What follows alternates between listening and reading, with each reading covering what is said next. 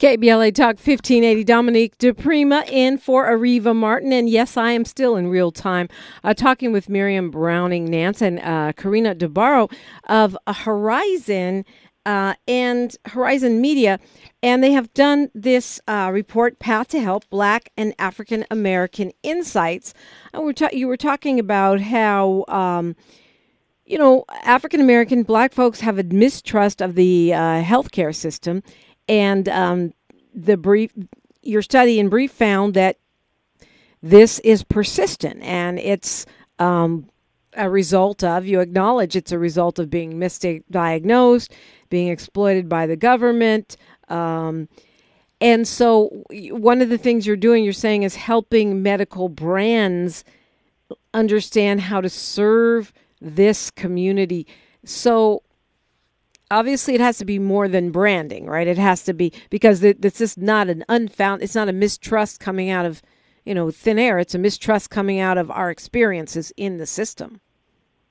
Absolutely, absolutely. And it's not only a mistrust coming out of history. It's coming out of right now, everyday yes. People's experiences right now, every day, for sure.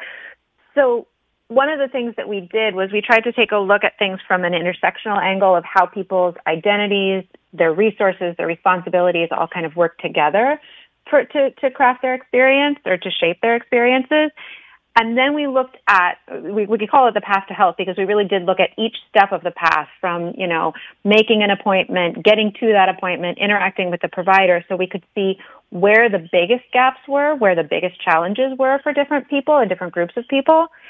And then healthcare organizations can find where people are falling down on that path, what can be done there, what really can be done there. And you do have to then communicate that to the right people. But you're right, it's obviously not just about communication. So, for instance, we saw with this group that provider interactions were the area that most disproportionately affects African American patients. The actual being in the room with people, not with the doctor, not being heard, not being understood. But that also sets up some opportunities there, right? So it means that if organizations invest in things like anti-bias training, cultural competency, and get their providers, not just providers, people from the first person that you talk to when you call in to make an appointment, more aware of this, and then also communicate that to patients so they know who to trust, that could make a really big difference down the road. Yeah, I see that you, one of the things you recommend is representation. That's kind of a tall order when there's very few Black doctors in the system. How would you address that? Representation is difficult across the board. Karina, you want to go ahead? Sorry. Go ahead. Yeah. No, I was going to say representation is really across the board. It also, when we are looking at the data and trying to pull this insight, is being able to represent the entire Black community and their voices and concerns. So representation really starts from the beginning of the path to the end of the path, and it's not just doctors, it's everyone around the system. And obviously, there's a lot of work to be done into that space. But as Miriam mentioned, anti-bias and cultural competency trainings can help employees and providers throughout that process. Yeah. Well, I think that's right. But, then we hear these studies like this one that came out recently where we see Black infants have better outcomes with Black doctors, and we don't know why. Right? So, I mean, that's not something that's going to show up in a cultural competency training. Like, yes, and obviously that you being from your same community, right? Coming from your same community, understanding the barriers and challenges that community faces, is obviously there's going to be more connection between the patient and the doctor. Miriam, you were going to add on. Yeah, go ahead. Yes, there may be some areas there where healthcare organizations can help make sure that those patients can find providers that share identities with them. We found that across the board. We found that in our Hispanic study. We found that many, many people would like to have something in common with their providers. So the more that organizations can make those connections, certainly the better off things will be. But then also to know if your providers are embedded within your community or have experienced those trainings, that can make a big difference as well. No doubt. I mean, in their attitude. But I mean, when you talk about we would like to have something in common is a little different than babies survive more often when they have a Black doctor. Like there's a big difference there, right? Absolutely. One is a preference, and the other is life or death, right? And of course, if organizations do need to do better about training, and that starts all the way back in medical school, obviously, and there are some efforts being done by the government to recruit more people of diverse backgrounds into the medical system. So it really does have to go all the way to the beginning of that. But that doesn't necessarily help a patient who is now, looking online and trying to see. We found that people, Black and African American patients, they have to consider discrimination and bias just when even, setting out to find a provider at the very beginning of a journey, which is obviously something that many other groups just don't have to worry about. I have found that my providers were completely unprepared for me to say, I would prefer a Black doctor. They just didn't know what to do with it. It was like deer in the headlights. And to me, I'm surprised they don't hear it more often. I think part of it is being able to advocate for yourself, and that is something that also needs to be communicated to this community and any diverse community. I think it's important to say that I feel more comfortable with this type of provider, and that is really part of the communication and information that this community needs to receive. One of the things you guys are recommending for healthcare brands is to acknowledge systemic issues. Miriam Browing-Nance, what does that mean exactly? What does it mean in this context? That could mean taking responsibility and even acknowledging things from the past and acknowledging things in the present. Making it clear that as a healthcare system, as part of the healthcare system, we haven't done enough. We need to do better. We acknowledge that bias exists. We acknowledge that we're not doing enough. We could acknowledge that there are not enough Black doctors out there. But getting real about those things, whether it's in your communications or whether it's, making sure that your staff understands this, it means, that then there is room for growth. We can't, all healthcare organizations, most people who work for healthcare organizations, they have their hearts in the right place. But they have to acknowledge that things have not been equitable and fair along the way so far. And I think this probably doesn't just apply to black people, probably applies to everybody.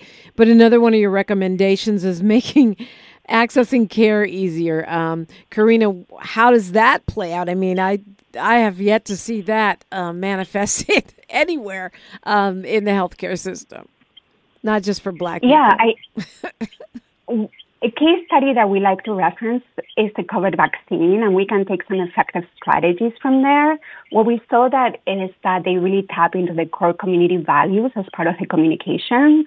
In that case was really altruism and protecting the community. And that connection with the community also means borrowing the trust of already trusted sources like churches, community centers, and local influencers, and breaking down those logistical barriers to access like scheduling challenges. What I have seen is that with digital communication and apps, it's a way to be able to provide quicker access to doctor's appointments, to potential share rights, ways to be able to get appointments and get to those appointments for this community. But you know what? I think one of the lessons of COVID, too, was that there's a lot of our elders that aren't not comfortable with those apps and websites and whatnot. It seems to me that in South LA, at least, and I think it was duplicated in other predominantly Black communities, having a plain old-fashioned phone number that people can call instead of having to go through an app or a website can make a big difference. It certainly seemed like it did for the vaccines. Of course. Right, it's really going to be key to... Go ahead, Miriam. Miriam. Right, that's where it's really, really key to know the community that you're in. As Karina was saying, what are those churches? What are those community centers? Where could you tap into the real people? And then also use the networks that already exist within families. so within family or friend groups. So maybe the younger people in the family are using the app, and maybe the older people are not, and they need that old-fashioned phone number. Maybe they can all encourage each other, though, to get that care and recommend. This goes back to the trust. Recommend when they find a provider or a location that is trustworthy, that does get it, that does acknowledge this. Part of this is, like you said, relationships, and part of it is building trust. What part of it did you find, or did the study find, needs to be done, not by the healthcare providers, but by our internally in our community, working on, our understanding of resources or our ability to discern what's trustworthy and what is not? Karina? Yes, I think really tapping into those community centers and local influencers that can provide that information that is needed to educate the community, and so they are aware of what is available to them. Healthcare is a very complex category that for all of us sometimes it's not easy to navigate. So it's finding those people within the community that can help spread information to ensure that it's being received by the patients and that they feel more comfortable throughout the journey. Right.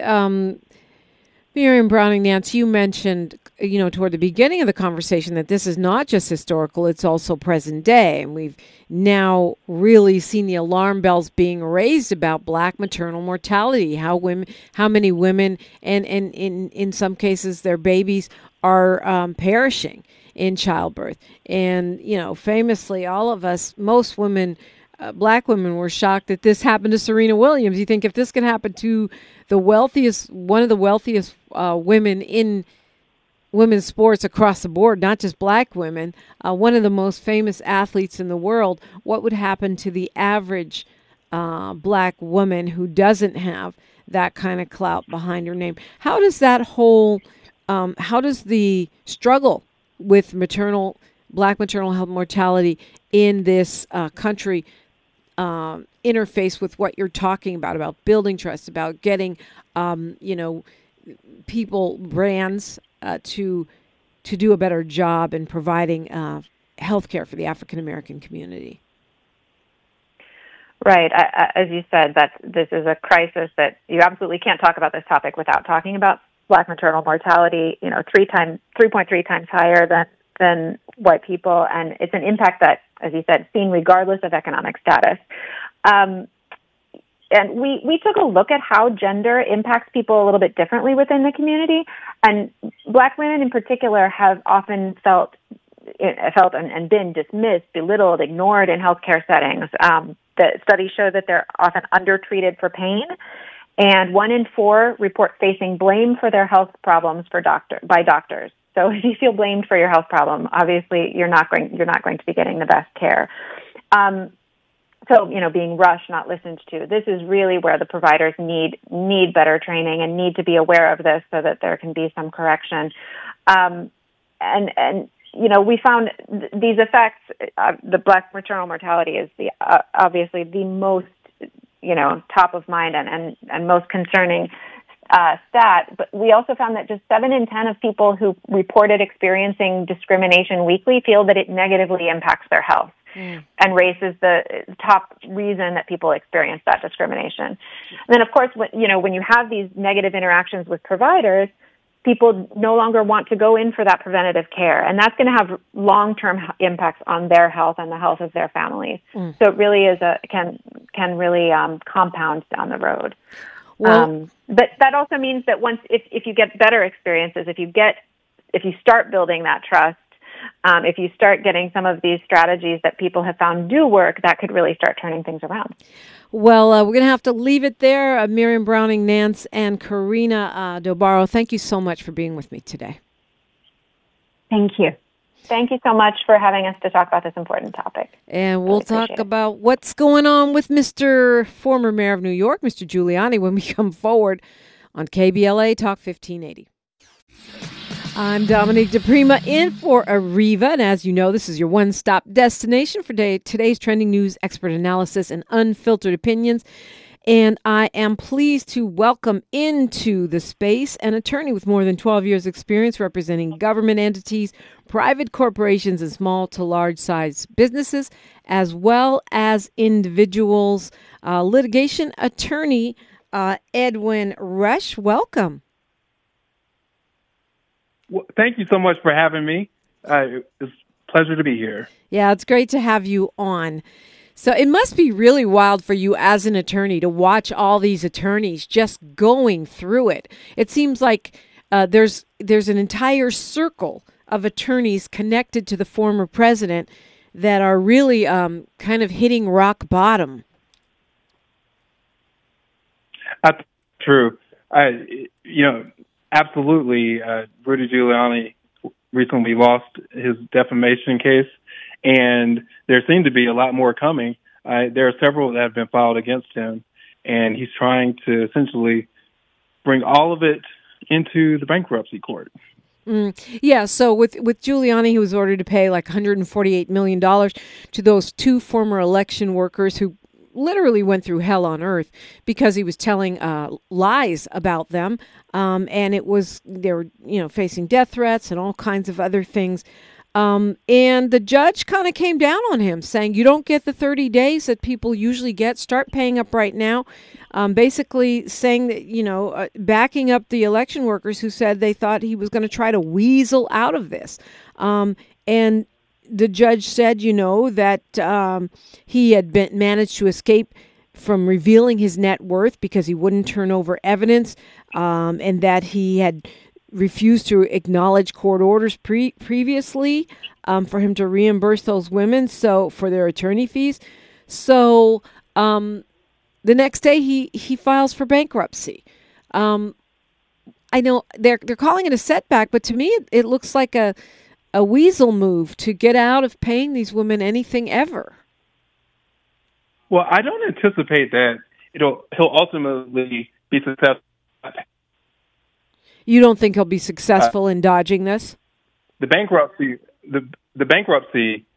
court case is actually going to bring a stay to the defamation case that he had previously going. So their ability to collect will be brought into the bankruptcy court, and the previous collection efforts for their judgment is going to be stayed while he's having the bankruptcy pending. Secondarily, he has filed for what's called a Chapter 11 bankruptcy, which is essentially a method he can use to reorganize his debt. That is not the same as a Chapter 7 bankruptcy, where he would essentially try to extinguish all debts. The reorganization under the Chapter 11 will allow for him to come to some sort of arrangement with his creditors, which are numerous. He's listed that he has between 1 and 49 creditors that are currently having a potential claim on his assets. So it's not the type of bankruptcy where you discharge everything. This is a type of bankruptcy where you decide who gets paid and how they'll get paid under the supervision of the bankruptcy court. Does that mean it's more likely that Ruby Freeman and Shay Moss will see at least some of the money that they were supposed to be getting from this guy? Well, number one, as you just stated, he is able under a Chapter 11 to come to some sort of arrangement with the various creditors so that he won't have to pay all of the money that they're owed. But secondarily, the judgment against him in the underlying defamation case with Ruby Freeman and Andrea Moss is a defamation action, in which case his statements, if found to be malicious and willful, will be set aside from the overall bankruptcy, and that judgment will still remain active against him. Now, practically speaking, I don't think anyone believes that he has $148 million to pay those two women who suffered through so much going through all of this. So practically speaking, I would anticipate that they may want to try to come to some sort of arrangement so that they see a significant amount of money, or they're perfectly within their rights to pursue the $148 million for for as long as the bankruptcy court would let them. From a broke attorney who's selling vitamins on TV. But exactly. We don't believe that his assets are going to be that much. He lists currently $10 million in assets against their $148 million. Well, and they also will have various appeals. Yeah, and they're saying he's got between $100 million and $500 million debt. That's quite a range. Like, you're not sure if you have $100 million or $500 million in debt, but certainly that $10 million could be, the judge already said he's probably hiding stuff. That's probably, an understatement of what he does have, no? I would think that there are a variety of assets out there that may, in fact, be assets that he holds, but are also maybe related to his businesses or whatnot. That's part of what the bankruptcy court does. They look into his various assets. He's responsible for essentially putting all his cards on the table to the bankruptcy court so they can see what are exactly his assets. There's going to be a trustee appointed in the bankruptcy action, and that trustee will also be going through a variety of his assets to determine how much he is actually worth. And so from that perspective, he has an obligation to show what his assets actually are. Yeah, because hiding stuff from the bankruptcy court, I imagine, is not a good idea. You are absolutely correct. It wouldn't be a good idea in any court. It's certainly not in any court where you have a judgment held against you. They are allowed to go through all of your assets, even in the underlying defamation action, to determine how much he has. And I think the judge actually was allowing them, in that case, to advance their ability to collect because he had not been essentially telling them what his assets were, that he had essentially abused the discovery process in not providing a sufficient explanation as to what his assets were in that case. I mean, his attorney called the judgment the equivalent of like a death penalty for him. That this would end Rudy Giuliani, but it seems that they don't have the same consideration of what would end Ms. Freeman and Ms. Moss, because even after he was found guilty in this case, he was still talking smack. Right, which is why they if they haven't already, they likely will be filing additional defamation actions against him for the statements that he's still continuing to make out there. And I think he's doing it for a variety of reasons. One, it is in some ways, I think, maybe helpful to his case in the bankruptcy court. As I've stated before, any acts are deemed malicious and willful will be essentially set aside from bankruptcy. So if he continues to put out there that, hey, I believed all of this, I'm not trying to say the mistruth, that could potentially be used as evidence in the bankruptcy court, because the standard for defamation action is that you at least have to be making negligent statements. It doesn't necessarily amount to willful and malicious. I mean, it reminds me a little bit, actually, to be honest, of Donald Trump in the E. Jean Carroll case, where he was found liable for sexual assault, not rape, but sexual assault. And then as soon as he came out of court, he started talking smack again, and they hit him. She was able to add that to her pending case, her pending second case against him, just based on what he said about his loss in court. It is very similar. In the case of Ms. Moss and Ms. Freeman, they would essentially be able to file an entirely new lawsuit based on the statements that he continues to make about them. Right. Right. But there is a concept in the law of being called judgment proof. If you don't got it, you can't pay it. So I think that is also a factor in this case. What happens if he gets it? I mean, this is kind of hanging over him in perpetuity, right? That's why they call it the death penalty. If someone does the limited Rudy Giuliani series, or he comes up with a men's hair dye that won't run down your face, and makes a lot of money, they would still be eligible to collect on that judgment, right? That is correct. A judgment is essentially collectible in a variety of different districts for a certain amount of time, and in a lot of districts, that time period can actually be extended if you do certain filings in advance of the expiration of the judgment. So they could potentially be going after him for years. I think everyone's probably familiar with the O.J. Simpson case, and where the family was going after him for money for years, decades after. I think they might still be the trying to go individual after died. from Right. him. Anytime he makes Exactly. money, they're meant to get it. But apparently, they're not able to get the pension. It'd be interesting to see because it feels like delay, which is the Donald Trump tactic he's used all throughout his life, and which he appears to be using right now with his 91 pending, charges, and even his, peril in being kicked off the ballot. It's delay. And it seems like Rudy Giuliani is using the same tactic. It would be a shame if these women never saw a penny after this man ruined their life. We're talking with attorney Edwin Rush, and you're listening to KBLA Talk 1580. You're listening to Areva Martin in real time on KBLA Talk 1580. And I'm Dominique DiPrima in for Areva Martin. Find me at DiPrima Radio. Find us at KBLA 1580. And perhaps I'll see you at the march on Saturday. There is a big march starting at La Cienega Park. It's calling for law enforcement to stop killing black people and calling for a ceasefire in Gaza. That's La Cienega Park. Starts at 3 o'clock. Black Lives Matter, Grassroots, Black Lives Matter LA, and a number of other community-based organizations. Talking now with Edwin Rush. He's an attorney, a litigator, and we were talking about Rudy Giuliani, who went from being known as America's mayor after 9/11, being, really having this heroic image, to kind of being a broken man at this point. I mean, he claims to be up to $500 million in debt. He's lost this defamation case. He's got other cases in the pipeline that could be, costing him money. Including being liable in that Georgia case, right, for the election fraud there. He's already saying he's hundreds of thousands in debt for lawyer fees.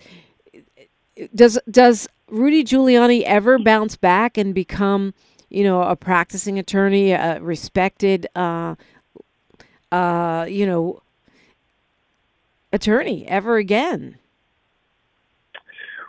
It's hard to see him getting back to where he was after 9/11. I think, all of us who were around back then can remember him really being a face in New York at the time and showing such great leadership in such time of peril for the country.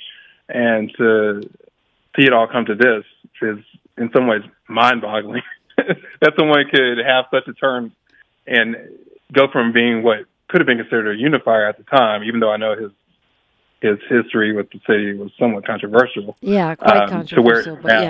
But on the national stage, he was seen, as New Yorkers, Black New York would have a different story to tell. But yeah, for sure, on the national scene, he was seen as someone with boundless potential, ran for president and all of that.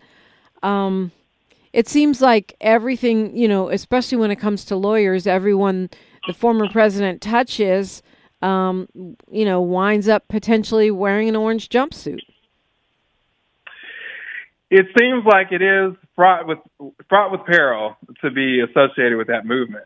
But getting back to your question though, he still has national prominence in his circles. He's seen as someone who supports the president. He's never really wavered. President Trump, that is. He's never really wavered from having that platform. So I don't think he'll ever be hurting for food in that regard. And so when you asked previously whether Ms. Moss and Ms. Freeman would be able to collect, I think there will be some money there. I think just having national prominence, unfortunately, in this country is valuable in and of itself. And he still gets the media attention when he speaks, and I don't expect that to stop because the media keeps feeding. Right, you're talking about the former president right now. You're not talking about Giuliani. Some people are surprised that Trump hasn't stepped up to help with his legal fees since he's so broke. I don't know who those people are. I'm not surprised at all that he would not extend his pocketbook to Rudy Giuliani. So I think that he has a lot of problems, and those problems are going to continue. As you mentioned before, he still has pending litigation against him, and I don't know who's willing to extend their attorney time to help him out, knowing that he has these limited assets, but they seem to keep on stepping up to the plate. now, I don't remember. Was he disbarred? Has he been disbarred yet? Well, I don't want to speak. I don't know the details of it. I do understand that he was at minimum suspended. I don't know that it's been a complete I know there disbarment. was a recommendation for a the disbarment. Yeah, it's what I'm looking at. It looks like it was just a recommendation, but that he suspended. You're right. He was suspended, but not permanently disbarred. So maybe he could get back to practicing law. The Donald Trump. We just have a couple minutes here, but now he's trying to get a presidential immunity, right, from the Supreme Court over the election tampering case, and we found out today on the winter solstice that Donald Trump looks like he's going to ask the Supreme Court for presidential immunity around the defamation case that we were just talking about from writer E. Jean Carroll. And so, again, it feels like he's really trying to manage the timeline of his own legal troubles so that he can get back to being president and then become untouchable.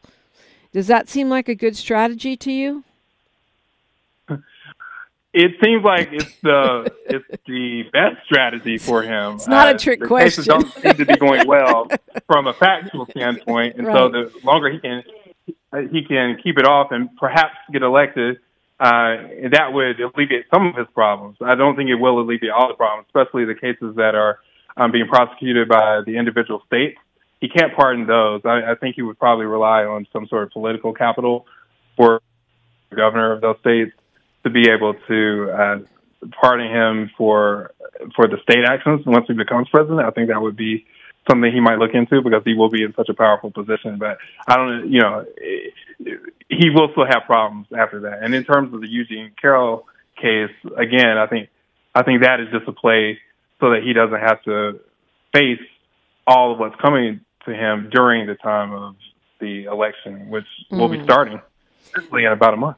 Right. Well, you made an interesting point. You said that the state charges, he can't pardon himself for those. He could conceivably pressure people or, work on electing someone on a state level, a governor who could pardon him. But wouldn't those cases have to be suspended once he was elected president? Could, Fani Willis continue to move forward if he was actually in the White House? There's nothing stopping her from prosecuting a case against a sitting president when she is prosecuting on behalf of the state. That in and of itself wouldn't stop her from continuing with the case moving forward, to my knowledge. I don't see why she would have to stop because it's it was a 4 acts that had nothing to do with his. It's not funny at all, but I'm laughing because there are so many things happening right now in real time. I know that's the name of the show, that are unprecedented, things that have never, ever happened before in history. And for me, just as someone who's been in the news business and interested in history my whole life, it makes my head explode every day. We could see a scenario where Trump could be in jail and could be the sitting president, or could be being pursued by the state of Georgia and be elected president and sworn in. It's just mind-boggling. Yeah, go ahead.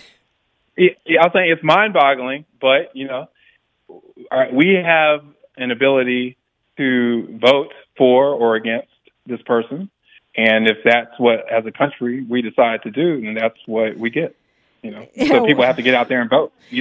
Yeah, it's well said. Attorney Edwin Rush, thank you so much for being with me today. I appreciate you. Thank you so much for having me. I look forward to it again.